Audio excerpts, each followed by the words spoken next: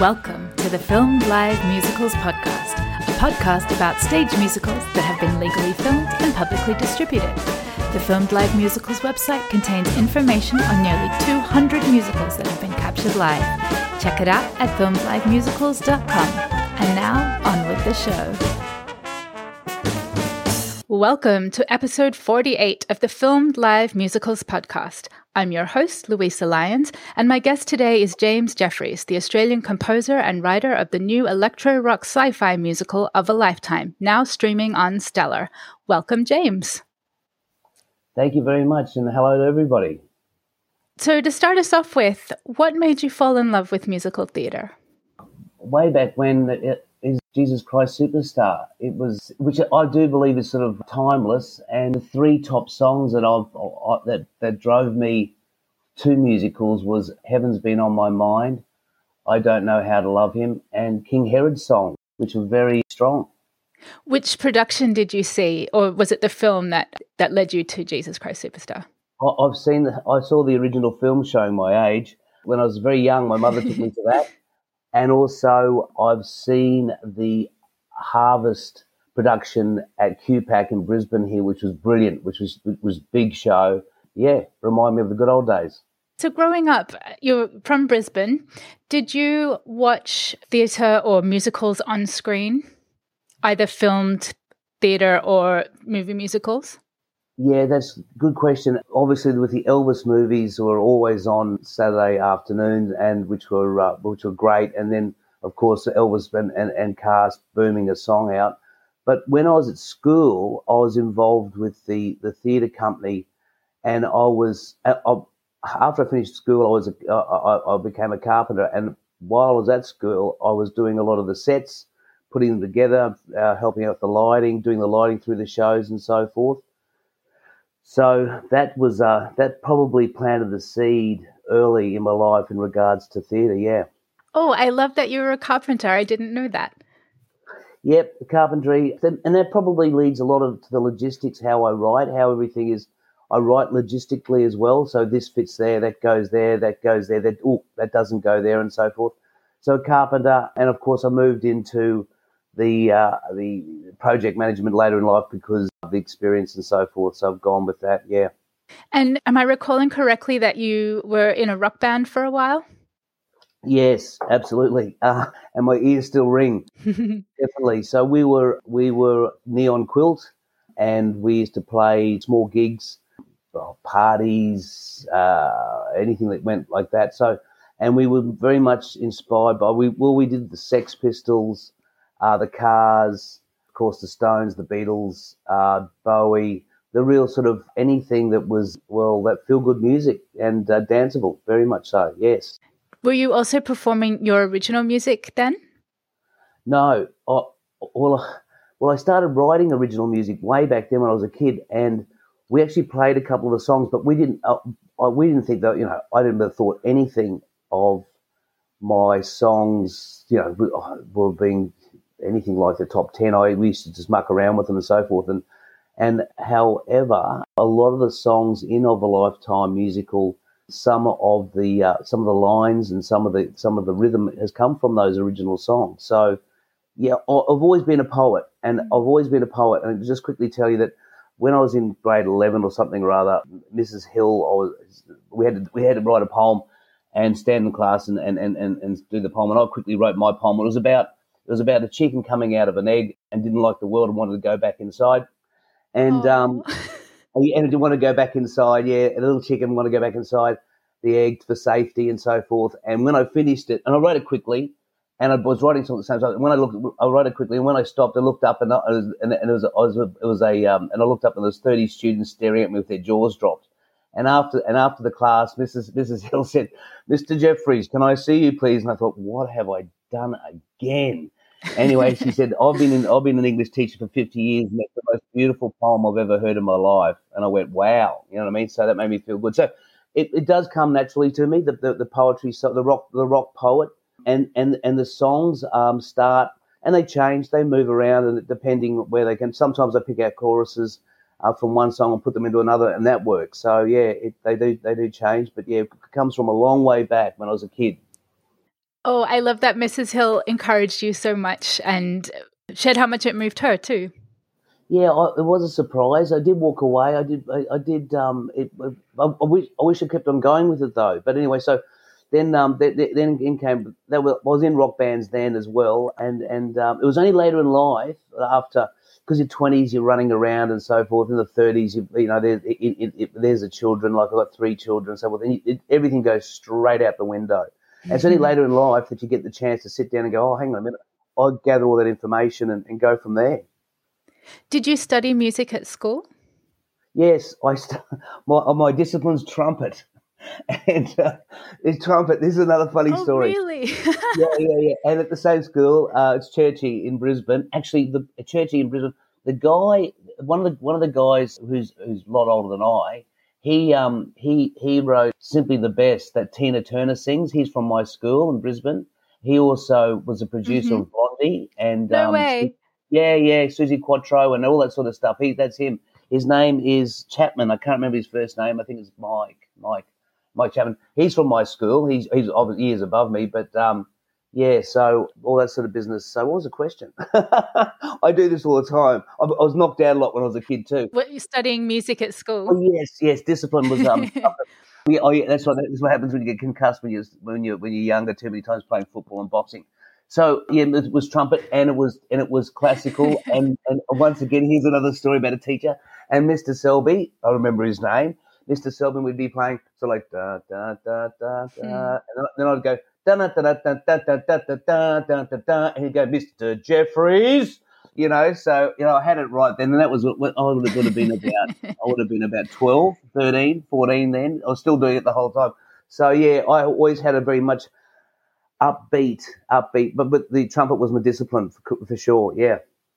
What a great instrument to learn, because there's so much technique involved, and you have to have a good ear to play trumpet.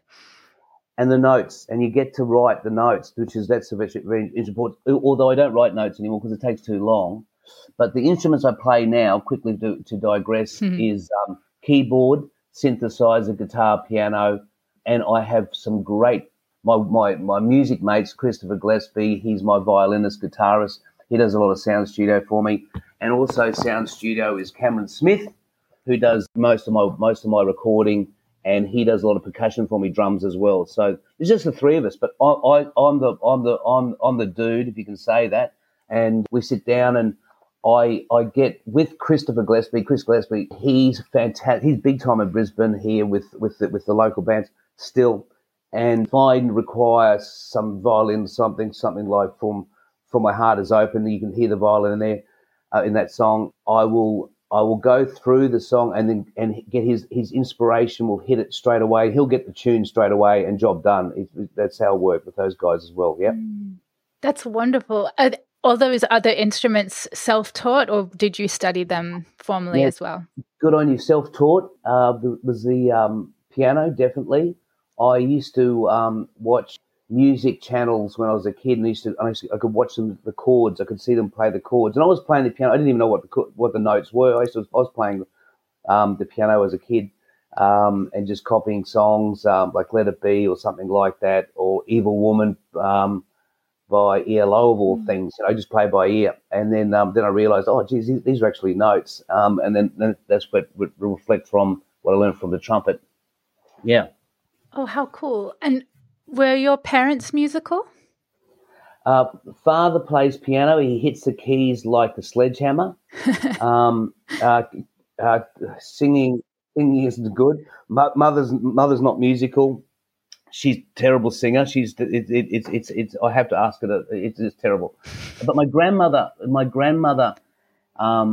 my mother's side, is from Welsh descendancy, used to sing beautifully, and she was amazing. She lived to 100, and she'd have a brandy and soda at 10 o'clock in the morning with a cigarette, and then and by the afternoon she'd be singing, and it was stunning. She lived on the Gold Coast, and she would sing away, and she had the most beautiful voice. Then she'd go to sleep and wake up and have dinner, and then have another brandy and soda and a cigarette. So I believe it came from that lineage. Yeah. Oh, I love that. I love hearing people's stories of how they come to music and how it comes into their life. It does. And look, and you can't shake it. Like as I said, with being running around when I was younger with children, I was a single parent for a while too, and you just put it in a box and just put it, just tuck it away. It's too difficult, and so forth. But it finds its way back. It's haunting. Oh, I love to say that. It is. It's very haunting. It doesn't go away. It sort of taps you on the shoulder. You go, oh yeah, buddy, here we go again. Let's rock. Yeah. Yeah, it's in your blood. You have to do it. Yes, correct. You mentioned doing productions at school. What kind of productions were you doing? They were big ones. They were. There was one I remember. It drove me insane. It was called Shenandoah or something like it. So they're very classical, very very classical style, and very sort of conservative would be the word. I remember that, and I remember the rehearsals went on and on and on, and I said, just get on with the show, and that's how we are now. I am to this day. My rehearsals. I remember it clearly. There's a couple of things, a couple of rules I've got. Rehearsals have got to be short because it reminds me of the old days. I don't have lead breaks in songs because when I was in bands, the lead guitarist would play all the time and drive me insane. So that never happens. There's a couple of basic rules. Funnily enough, some from when I was younger that I still hang on to today. It's just the way that rolls. Yeah. So let's fast forward to Of a Lifetime. What was the inspiration for writing it? It was actually reoccurring dreams. It gave me the magic. I come from from my mother's side, my grandmother's side. We're very much sort of an insomniac sort of side of the family where our brains are busy at night, and I would dream a lot of the story were dreams, and I was smart enough to wake up and actually write them down because it'd go on and on and on, and it got to the haunting stage where it got to the ridiculous. Like I'd go to sleep, and all of a sudden I'd have a tap on the shoulder, and it'd be Olga, one of the Go-Go's going, where have you been? And we're like as if we're picking up from the story the night before, or once again, or the night after that. The night after that night, Ophelia would be yelling out, "Great, you're back! Good to see you again." You know what I mean? And so that first act was actually a lot of it was dreams. A lot of the songs, 20 songs out of a Lifetime, also came from dreams, where I would actually wake up singing the songs, and was smart enough to record them on my mobile cell phone, or actually write them down. So that's where a lot of the story came from. I've written a lot of short stories, and I just do that, like sitting there watching TV. Some people just watch TV. I sit there with a notepad and I just write things down. When I was younger, I just didn't think they were worth anything, and I used to throw them away or didn't do them. And over a period of time, I would keep them together. Same with the songs. And so the story goes is that one Sunday afternoon, I grabbed the box. I was going through all my old memorabilia, and I found the box, and I looked in there, and there was a whole stack of paper. And I remembered, wow, here's all my writings. I didn't realise I had written so much. And then I grabbed all the stories, and I typed them into the computer. I typed them into Word. I restructured it and so forth. And I went, hang on a minute, this is actually a story. These are stories, and this is the way I write, is in chapters, and these chapters are all threaded together. And then I looked at the songs that I had written, and they're all in the scraps of pieces of paper, and I typed them in and so forth. And some of them perfectly went into place, like Hold Me Close and Drive Me Crazy, or Do You Want More, and all these sort of, and they just fitted straight in. So I was incredibly lucky with that. And then I realised on that Sunday afternoon the musical was born, and yes, it was a great feeling. Wow, when you were talking about the dreams, I got shivers. That's really powerful. It is, and it drives me insane. And I wake up exhausted. I wake up, I've got to go to work, and I've already been through 3 years of some story for the last 3 hours, and it was true. It was so true. it was the whole, or nearly probably about 70% of the two acts is straight from my dreams. Yes, and that's why it's a different story with the Go-Gars, the Ghosts of Gargoyles, and how people change is the theme. How the Tenants, they are the Go-Gars and the Whitgars, and they go back to the Tenants. So it just shows how people can go from good to bad to good to bad and so forth, which is what happens in life. So it's very much a life thing. But yeah, they were there, and what the actors are, what the casts, what they're wearing is very similar to what was in my dreams as well. So it is a bit bizarre, and it's also very fortunate. And it was very smart of me to write it down. Yeah. Once you'd written it down, did the dreams continue or did they stop? Oh, absolutely. Drove me insane. I mean, I used to dream. They were there. And I used to say, would you just go away, please, for the love of God? And then they'd all look at me and go, why? And I just go, so I don't know what was going on with my brain, but and it was fantastic. They didn't go away. And then it was just, it lasted for years and years, and then and that's why the whole culmination of the stories and the songs, and it was a case right at the end it's bizarre enough that they were saying, well, when are we going to see it? Wow. I'm curious if when you were going through your memorabilia, if your chicken poem was there. No, it wasn't, and I wish I had it, because there's a lot of material. Thank you very much. There's a lot of material. When you're young, you don't think anything of it. You just throw them away. And it was years later, about 15, 20 years later, when I met a very good writer in Brisbane called Sven Svensson, and he advised me then that it's a piece. Don't throw anything away, not a word. Hang on to everything. And that's when I learned from that, because before that I used to write things down and think nothing of it, throw it away. And of course, as you picked up earlier, my memory's not the best. So if I don't write it down, it goes. So yeah, definitely, yeah. It's all that stuff that we write over time is fodder for future content. Yes, for sure. So for folks who haven't seen Of a Lifetime yet, can you explain the show for listeners? Yeah, for sure, I can. Look, I've just from the synopsis here, it goes, young Andy hasn't had much luck in life or love. A change in fortune brings him a windfall in the form of an old rundown house called Of a Lifetime, which houses a completely self-sufficient, mysterious community that appears to be lost in time. Beware the treachery, how people change. So in there, you've got this. So you've got Andy. Who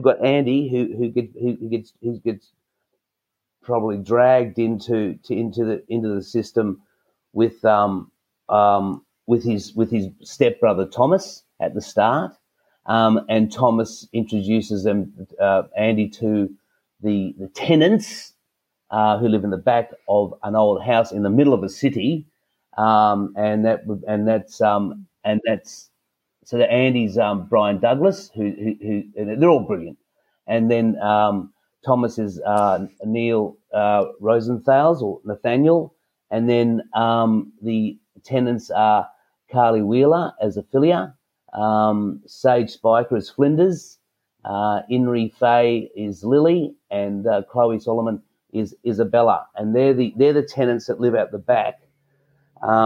And they feel as though something's wrong. They've been unbalanced for a period of time, and then all of a sudden, the treachery sets in, and the Go-Gars appear and take over. And the Go-Gars is short for Ghosts of Gargoyles, and that's the males, and the females are the Whitgars, the witches of gargoyles, and they are chasing the tenants for the treasure of life, which is of a lifetime, to live of a lifetime for a lifetime, and they are frozen in time by the tenants who by chance who are the ghosts and the gargoyles, and the witches are the witches of gargoyles. So the tenants are the Gogars and the Witgars, and then they return to be the tenants again and to go back into harmony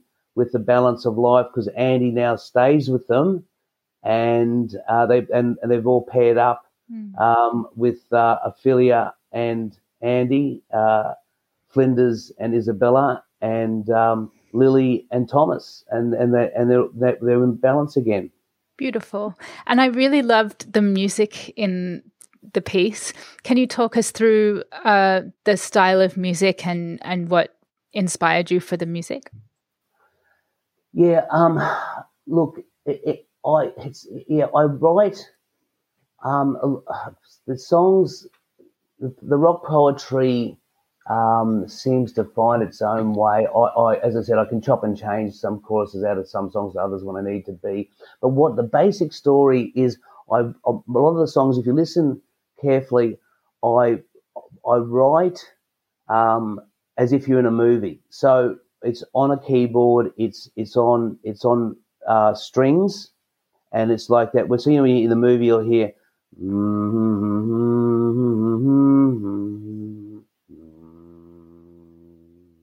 So that's how almost all my songs are based. If you took all the words, the lines, the lyrics, all the other music out and just had the keyboard, it'd be just like it would be in a movie soundtrack. Yeah. So that's how my bass line starts. Then in comes the percussion. In comes the percussion. It's fast, slow, whatever. Mainly, most of my songs are EDM, electric dance music. So you can actually take the lyrics away, which is with just instrumentals, is very fast dance music. And then so then I bring in the layer of percussion. Then I decide where I'm going to go with the synthesizer, or is it going to be some distorted guitar, or if it's soft, a violin and so forth. Very, very little bass, occasionally bass. Most of the bass comes from the keyboards, and no electric guitar. And that's how I build my structure for the songs. Then of course they change as well. Like what originally could be the sound of one song after the studio, and they're cheap studios. Like I'm $200 a day, bloke. But I move fast, and they can change. And also with Cameron Smith and Chris Gillespie, they'll say, hey, dude, that sounds really bad. Do this. I go, okay, I will. So I'm open to advice as well. So that's there. Then in comes the lyrics, and then I will, as all musos or writers do, that I've got a studio style sort of a lounge room, and I sing. I have to sing to all my performers so they get the rhythm and so forth. So I'll sing and I'll go, no, that's not right. That's not right. Quickly make an adjustment and make the adjustment straight away. Don't keep singing because it'll go. So make those adjustments as I go, and then draft basically until and then it's like this, and this is how I explain to people. So it's like an artist, a painter. At some stage, they have got to stop putting the paint to the canvas, and it's finished. So then that's that stage, the song, it's finished. Stop tweaking and mucking around with it, and all bits and pieces. So it's like a painting. At some stage, just stop putting the paint to the canvas. It's finished. Yeah, that's how that goes. You mentioned earlier that you don't write music anymore, like write it out. Do you have someone notating the music for future productions, or so that actors can learn the music? Very good. That's right. I have got some songs that have the notes, but it takes forever. It takes forever and so forth. And so my trick is, I have in the script, I have the first verse and first chorus. I'll have the notes on top of where the changes are. Yeah. But I've pre-sung them. so I can put them on Dropbox. And normally not. I'm a good singer, but I employ $50 here, $50 there for other singers who are better than me. So it obviously sounds better. So then I'll Dropbox them to my singers, performers, and actors, and they will actually get the rhythm and the melody with their headphones on when they're on the subway, or when they're walking down the street, or exercising or something like that, and they'll pick that up, and then they'll have the script in front of them, and they'll be singing the script that they're hearing they get the melody from the other people singing in their ears that's already been pre-recorded, and that's how it works. It's easier. I've got a couple of songs that have got the notes, have been written, the classical way and so forth. It's just too busy. It's just too difficult. I found that with great, with the modern world, just having the pre-recorded songs, so they get pre-recorded songs, and so that they can get the melody and the rhythm, and they get the pace and the beat and the singing from there, and then they also send them just the instrumental so that they can work straight. Then they're on their own. Yes. What an interesting way to do it. It's very unusual.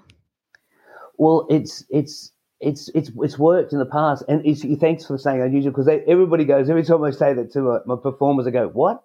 I go, yeah, this is how I do that, and then they go, it does work, and when I eventually see them on stage and so forth, they're spot on. They're note for note, and they even pick up on the little idiosyncrasies and everything, which is lovely. Yeah.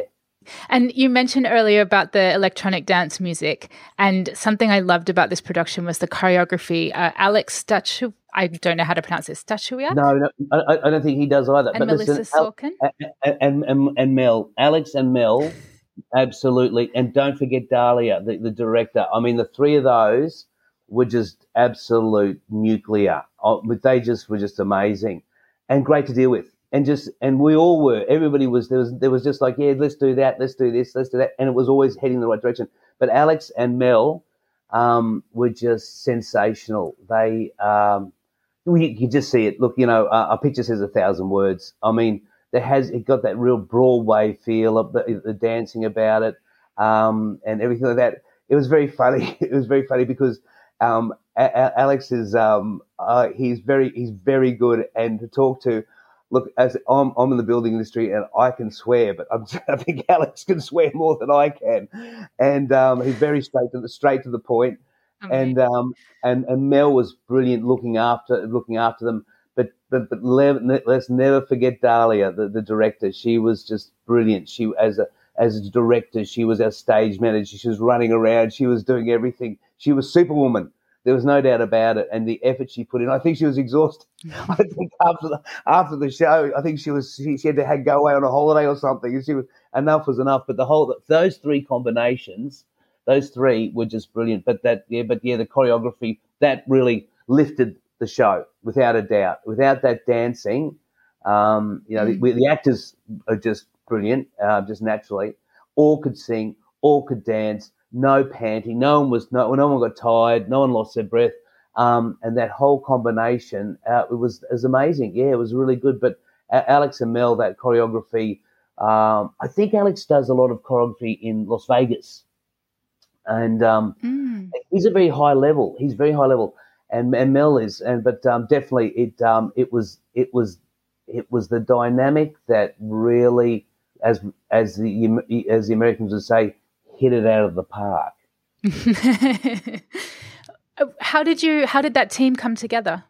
Well, that's a good question too, because what I do is I advertise on Playbill, and I advertise for the performers or actors, and it's interesting. It's always the females that always get about 70 or 80 resumes, and there's what I do is, and it's always the guys that's only about 20, maybe 25, but it's they're very sort of motivated and positive, and I break it down to have they sung cabaret, because everything where I based all my 20 songs, I put them on Cabaret, so they've all come from Cabaret and rolled in the musical. So have they done Cabaret? So they've got that like sort of from bunches, barroom style singing, people dropping drinks. It's raucous. You know what I mean? They've got get that style there. So have they done Cabaret? Have they? They've got to get a YouTube clip of their singing. I can pick up straight away if they're really punchy. They've got to be really sort of street style. And then, do they live close? Do they live close to Times Square where the shows are? I don't want anybody coming from a long way away and all that sort of business, all that sort of stuff. Have they done musicals before? Yeah. And they're the four things there. Now, and with the director and how they all came about was it's a long story short. I advertised for a director because I was talking to Catherine. Oh, what's the name of her theatre up there? Oh, damn. And she said, look, you'll need a top director for this. And so, well, okay, so no worries. So I advertised for a director on Playbill, and I got about 12 or so, 12 maybe, only 12. And Dahlia Sevilla, she stood out because she is with the New York University Theatre Club, and she's done directing, she's done stage management, she's done lighting. I mean, just grab her quickly. That's because you need the all rounders. We need all rounders, yeah. and then she disappeared, and so I started talking to Alex, and then Alex was back on the scene, and then Dahlia appeared again, and we spoke on the phone and so forth. She said, oh, I thought you weren't interested with me. I said, yeah, I was very much interested and so forth.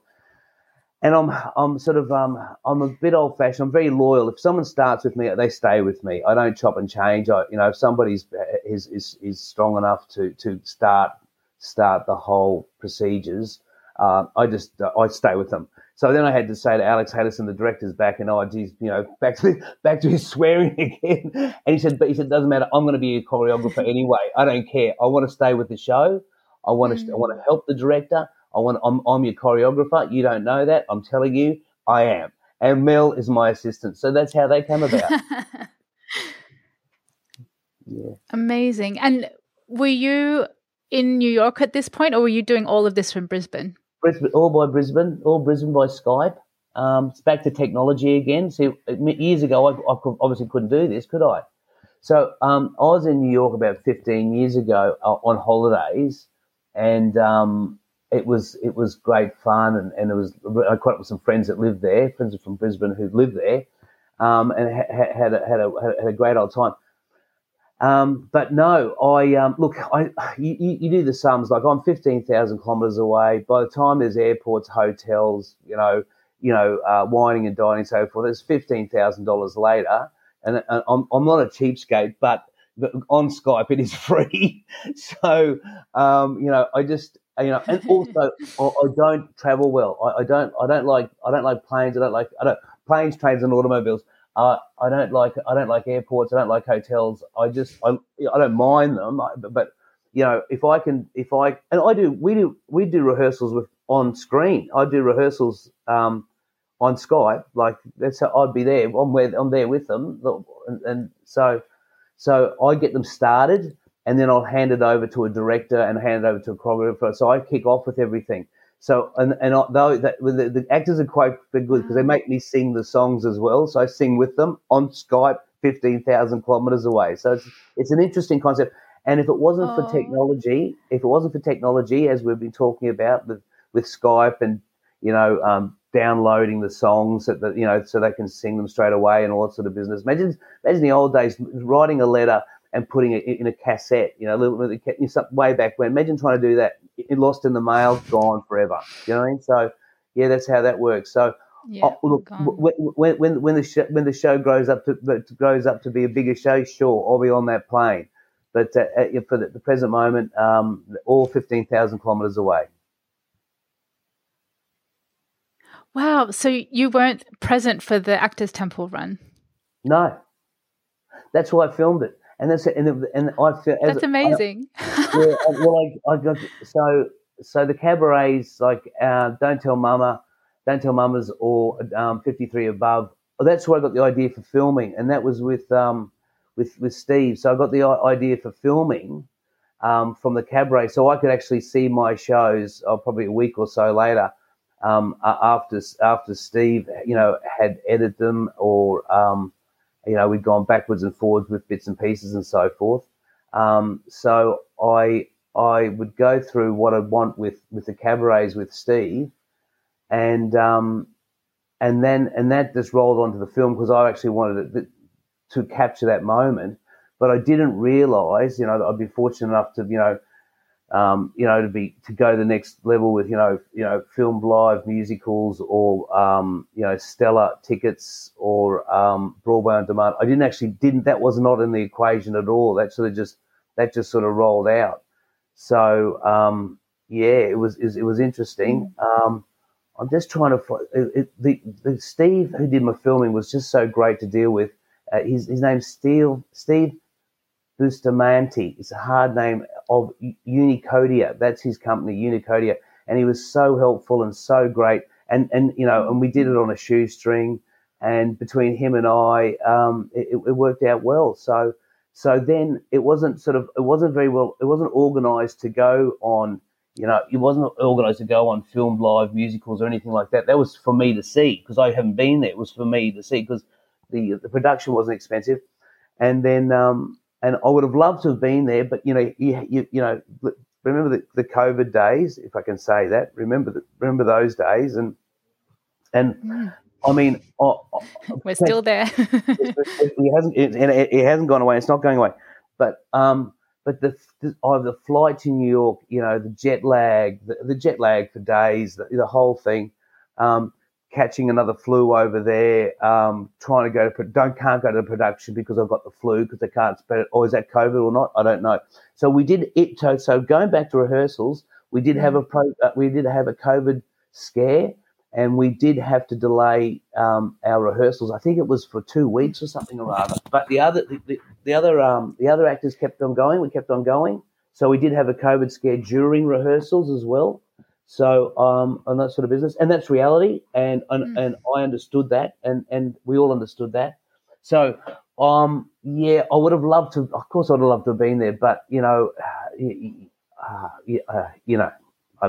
know what to say actually, but I would have loved to have been there. Of course, it's extraordinary that that you were coordinating all of this from 15,000 miles away, and that, like you said, that technology makes it all possible, and how it's just so cool that you were able to do that. I'm curious why. I mean, I kind of know why, because it's New York.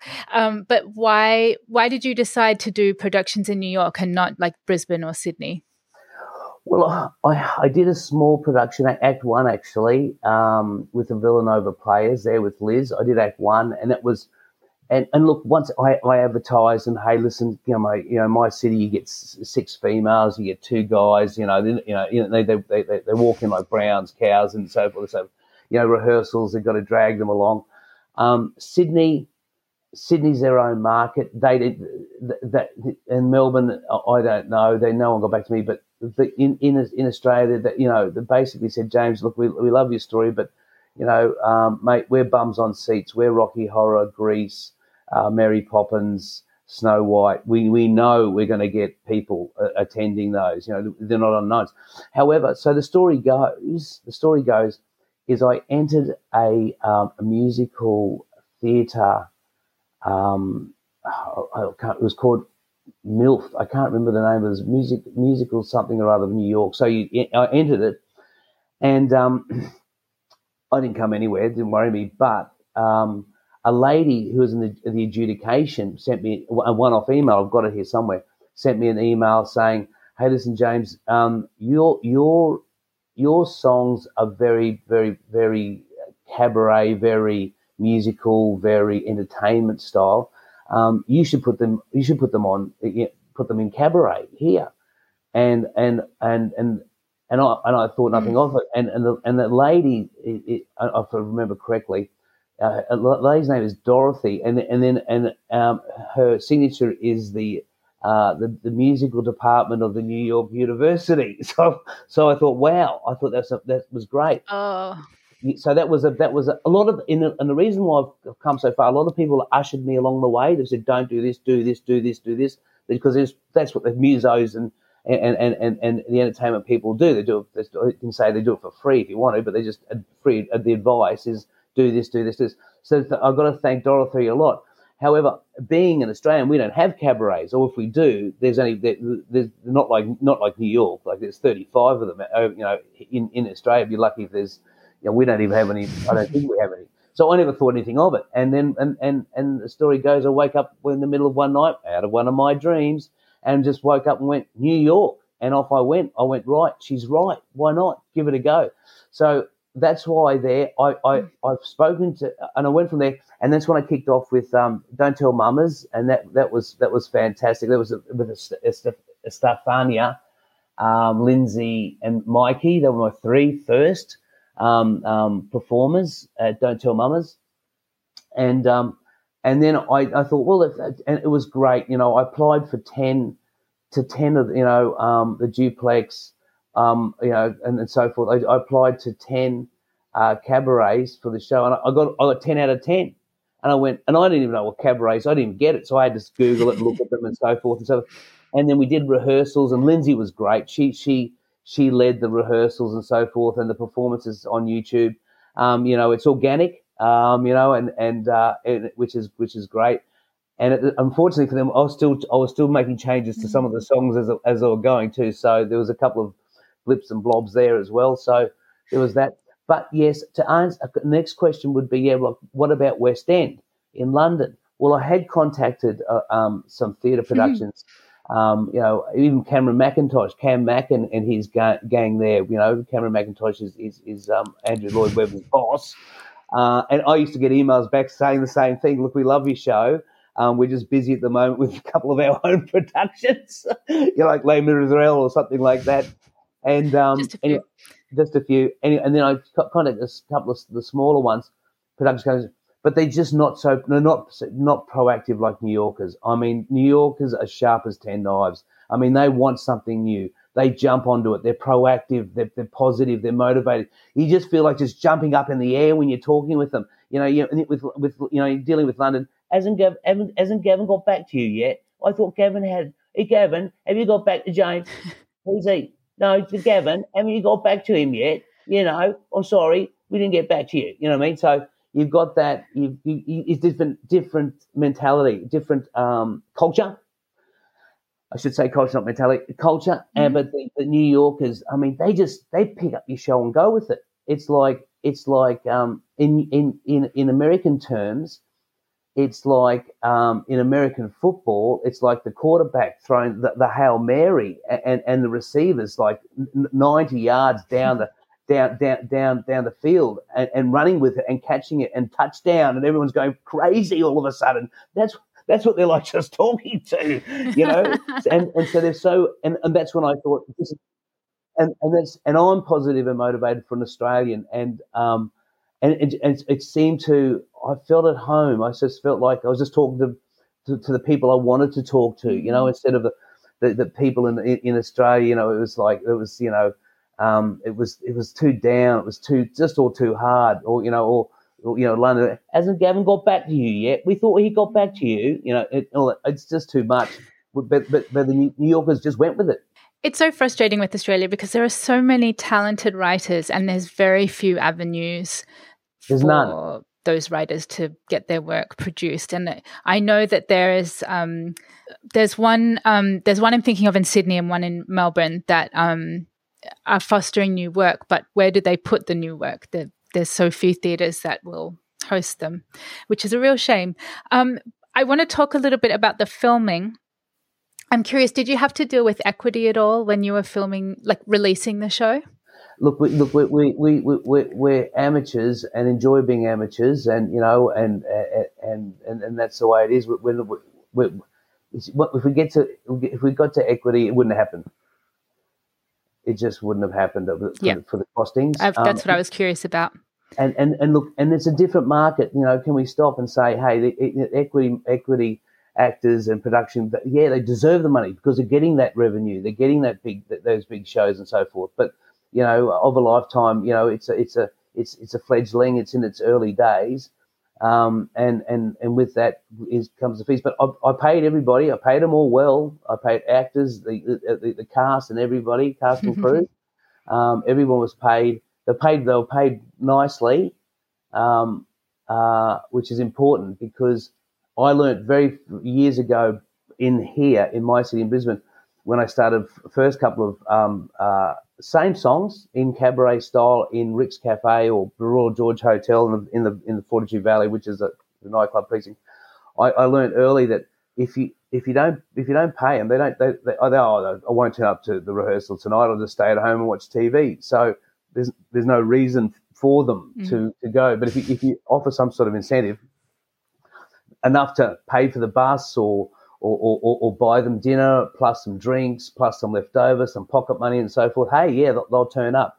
But yeah, no, not equity. Hopefully one day, if and when the show is big enough and deservedly so, and that cash flow works for sure. Well, what's great is that it meant that you were able to film it and distribute it without any barriers. That's, I think that's important. So you entered the film into the International New York Film Festival. It's very unusual for a stage show to be, a film stage show to be entered into a film festival. What was the thinking behind it? Yeah, it was like, I don't know where that came from either.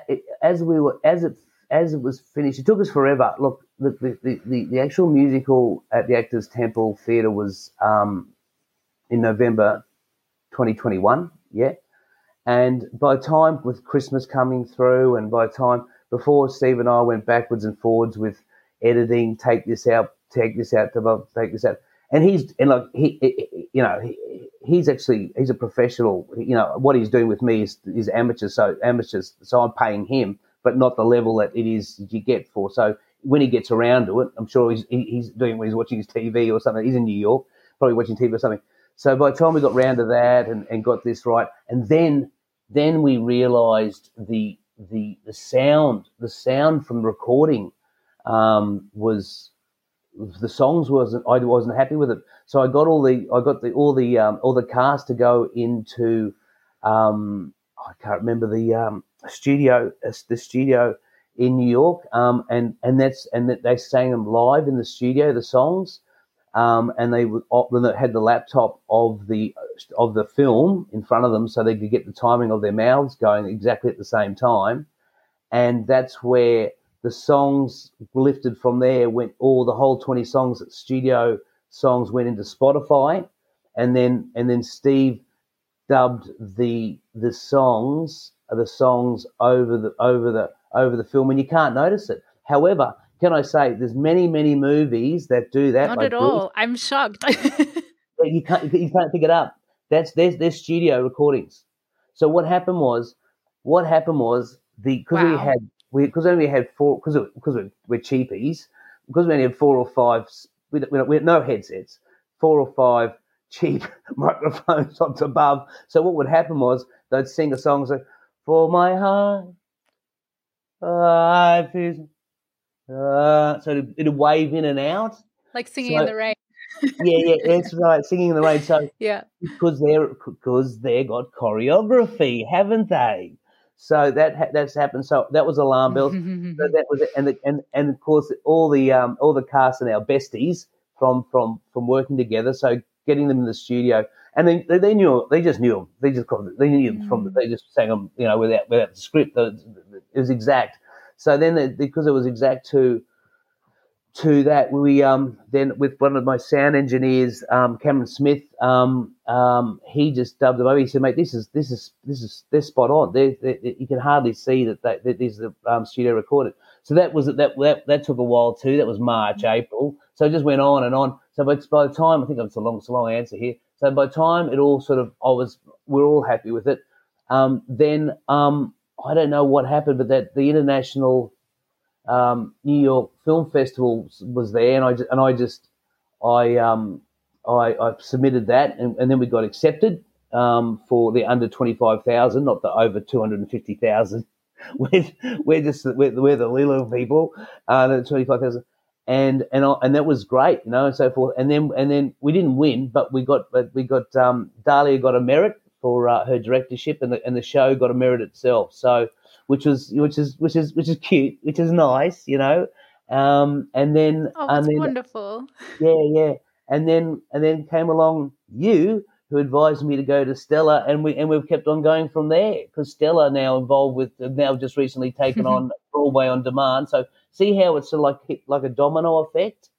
So if you don't have a go, you will never know, So and you've been absolutely fantastic in your advice over a period of time too, which was grateful. Thank you very much. Yeah. So we did that. So that happened there. Thank you. I'm so glad that I could help. Wow, in a big way. So that's how that happened, yeah. For other writers who are hesitant to put their work on screen, what would you say to them? Just do it. Pick a fight. Get tough. Don't. just like I say to my actors and performers and people around me. It's like this. When a boxer gets in the square, he knows he's going to get punched in the face. You know you're going to get punched in the face. So you just got to be tough. You got to take it. Just do it. A lot of performers in my city in Brisbane, we got massive amount of in Fortitude Valley as our nightclub precinct is huge. I used to live there in the Royal George Hotel, and I know a lot of the performers, and I'm with APRA. Which is the Australian Performing Recording Association, because I'm all legally bound, all my songs and everything's legally bound. And they invite me along they have these fantastic, really nice nights where it's free food and free bars open in the valley. And I'll meet a lot of the younger, performers and so forth. And I just say, just like Nike, just do it. Do it yourself. Just do it. That's what a beautiful note to end on. We have come to our final segment for the podcast, which is called My Favorite Things. These are a few of my favorite things. First up, what is your favorite musical? Rocky Horror Picture Show, for sure, for its all-round entertainment, and it's also stood the test of time. Do you go to midnight screenings?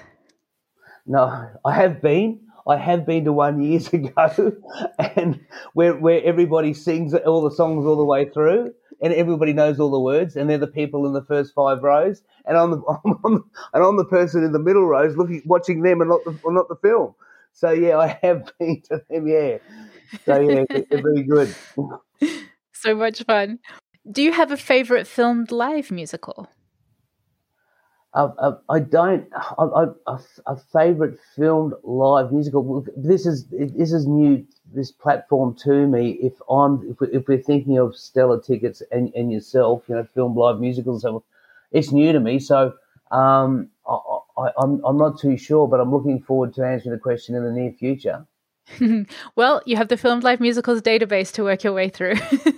That's right. Thank you very much. Yeah, absolutely. I will. A filmed live musical, it's not a stage show. It's not quite a stage show, and it's not quite a movie. So what should we call them?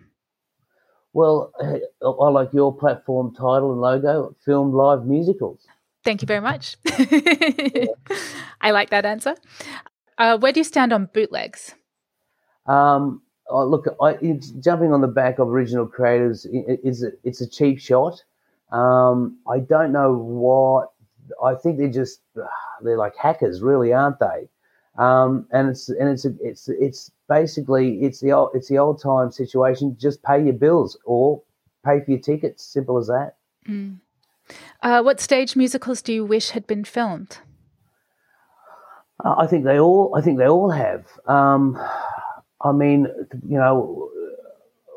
got West Side Story. I mean, that's just come out again. That's from yesteryear. I mean, I think they all have. I don't know what's new. What stage musicals would you like to see filmed in the future? All musicals.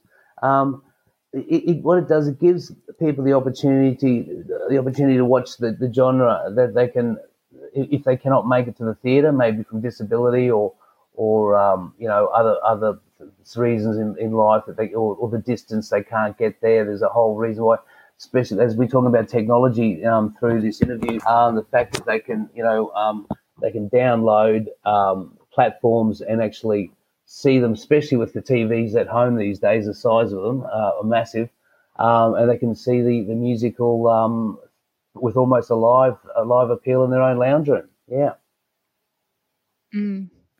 One of my favorite things. And finally, where can we find you online? Several places. Look, you search Of a Lifetime musical James Jeffries, your platform, Filmed Live Musicals, StellaTickets.com. Broadway On Demand is about to be released mid-October this year, 2022. And YouTube, you can get movie trailers, cabarets and so forth. I'm on Spotify, once again, Of a Lifetime Musical. OfALifetimeMusical.com is my website with photos and links and so forth. And Instagram, Of a Lifetime _ the musical. Also, the Schubert organisation is going to feature the musical online and with their newsletter very soon, October, November this year, 2022. Amazing. And we'll have links to all of that in the show notes. You mentioned you'd like to perform a song? Yes. So I do this because I have to sing them to everybody I deal with and so forth. And this, out of them all, this is the romantic one. This is what they all love this song. It'll give you an idea of the impact my songs can give. So, and then and go from there. Fabulous. Go ahead. So the story is we will be free, and the love is all here for me. With all your heart, can't you see that we join as one to be free? For my heart is open, for my life's awoken, from good words spoken of me. Women and men gather round to hear of life as it's found, of good friends quoted by friends who will stay with you to the end. For my heart is open, for my life's awoken, from good words spoken of me. That was beautiful. Really beautiful. Thank you so much for sharing that. No, not a problem. I twisted a couple of words there, but the funny thing is, as a writer, I can never remember my own songs. That's that concussion story I told you about. I never do. I'm the worst for it. So anyway, but it's been great, and really appreciate your time. My pleasure. Thank you so much, James.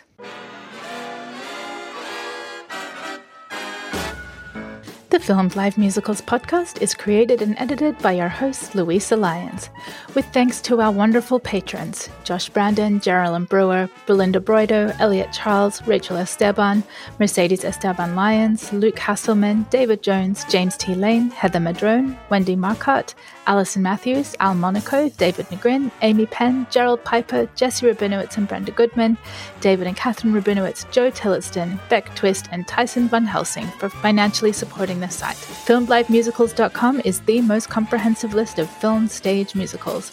You can follow us on Twitter, Facebook, Instagram, and YouTube. If you would like early access to this very podcast, early access to site content, the full weekly newsletter with info on upcoming streams, and exclusive access to the streaming calendar, become a Filmed Live Musicals patron for as little as $3 a month. Visit FilmedLiveMusicals.com to learn more. If you like what you hear, please leave a review on Apple Music. It really helps get the word out about the show. I hope you enjoyed this episode, and thanks for listening.